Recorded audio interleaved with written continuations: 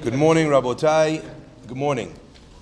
Breakfast today is sponsored in honor of Lisa Tarzi by her husband Richard, in loving memory of Natan ben Rachel Marcus by his sons Martin and Robert Marcus, in loving memory of Cham Shaul Kassin Aleva Shalom ben Mazal, sponsored by his son Morris Kassin, and breakfast today as well, and the class in loving memory of Nisim Triko Aleva Shalom, Nisim Ezra Hayim ben Sabiha and Yaakov Aleva Shalom, sponsored by his wife Rita Trico and his daughter Ariella Trico as well.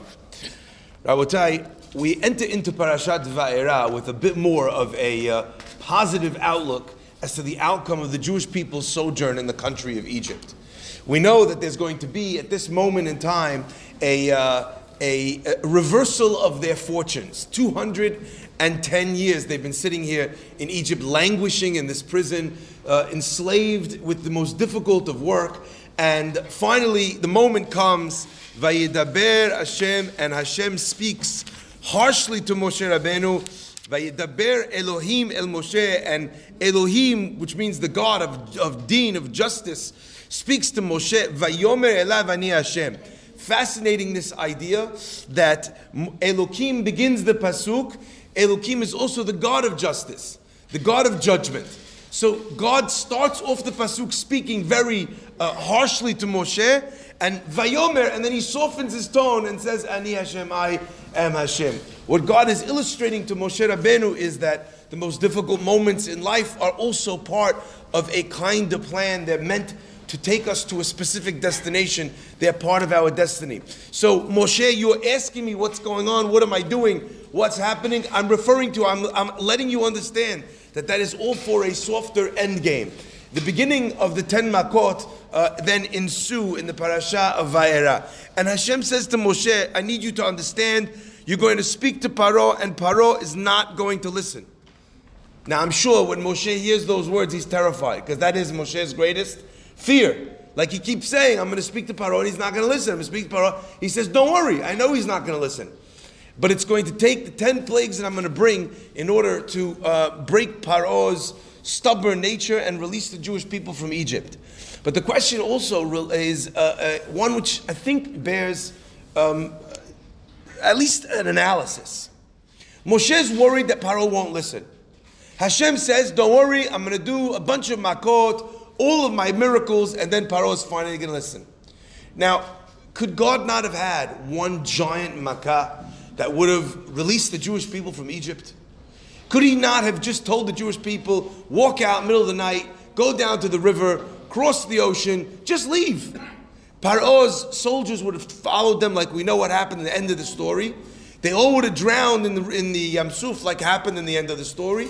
Paro would have had no army to chase them, and khalas, they would have been done. Why do we need to bother with all of these 10 miracles? What is the point? Why did he need to break Paro in this gradual way?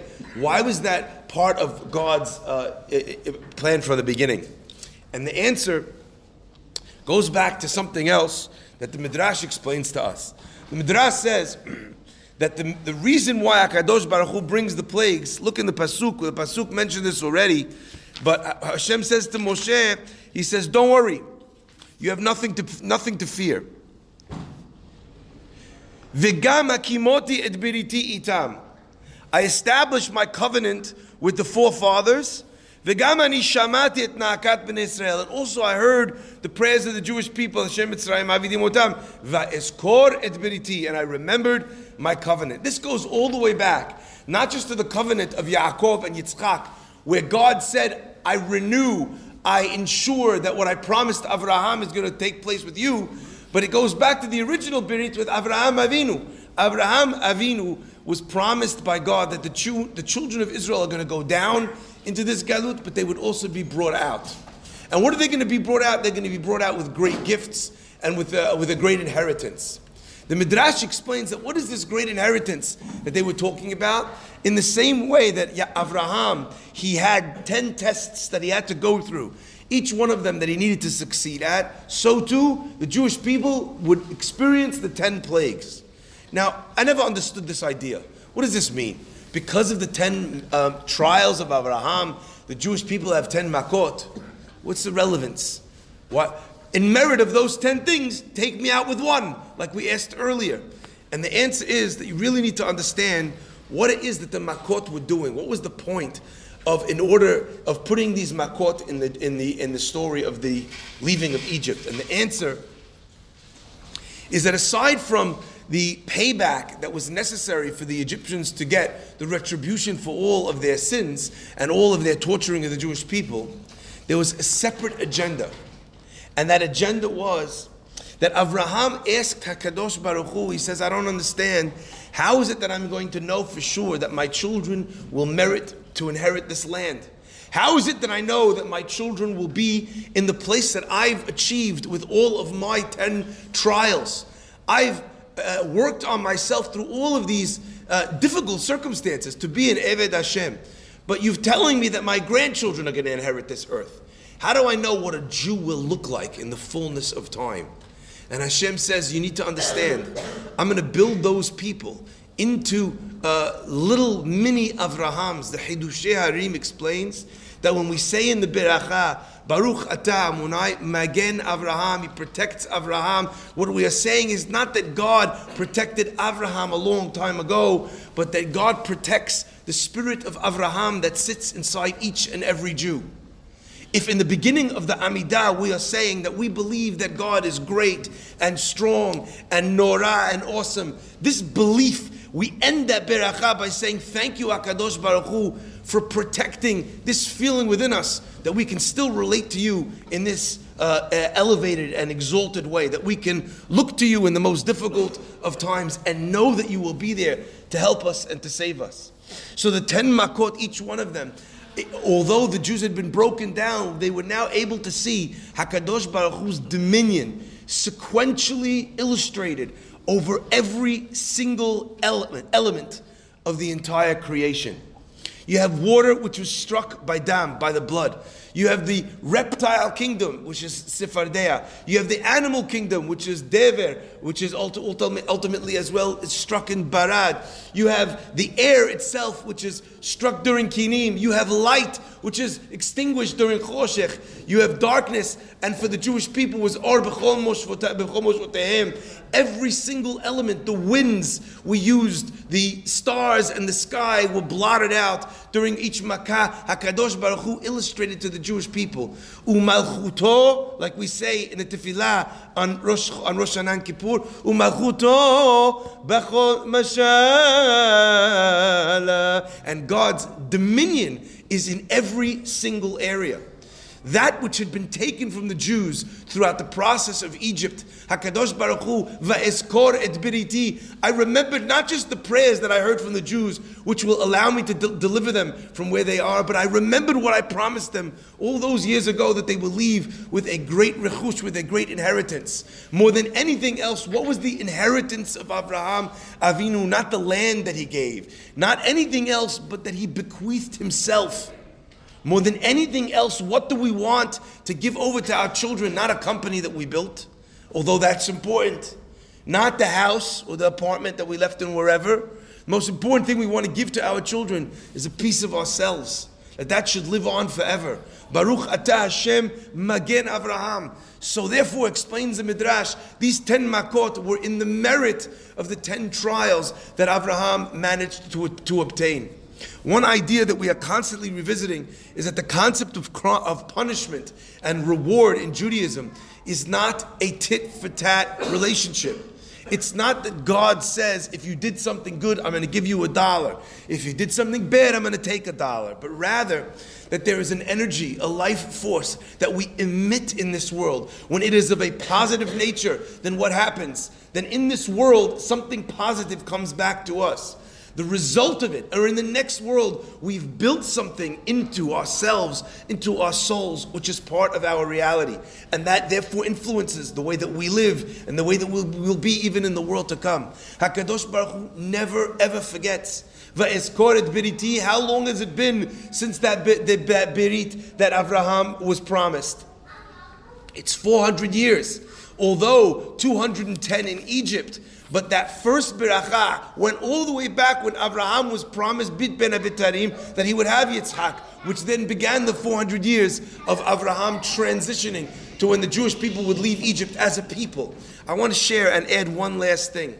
You know, the Pasuk tells us that Abraham and Sarah, they did a lot of work. Ve'hanefesh asher asu b'Haran. They made many nefashot. They brought many people to Teshuvah in Haran. But after they leave Haran, we don't hear about these people anymore. And that's a super important element, Rabotai. I need you to understand. These are people that did Teshuvah. Who was their teacher? Not Shlomo Farhi, not some rabbi who's living in 2018. Avraham Avinu. Maybe the greatest tzaddik that ever lived. The greatest, most engine, if you will, for good. Vayikra b'shem Hashem. He's running around teaching the whole world. He's a lone soldier. He's a lone warrior.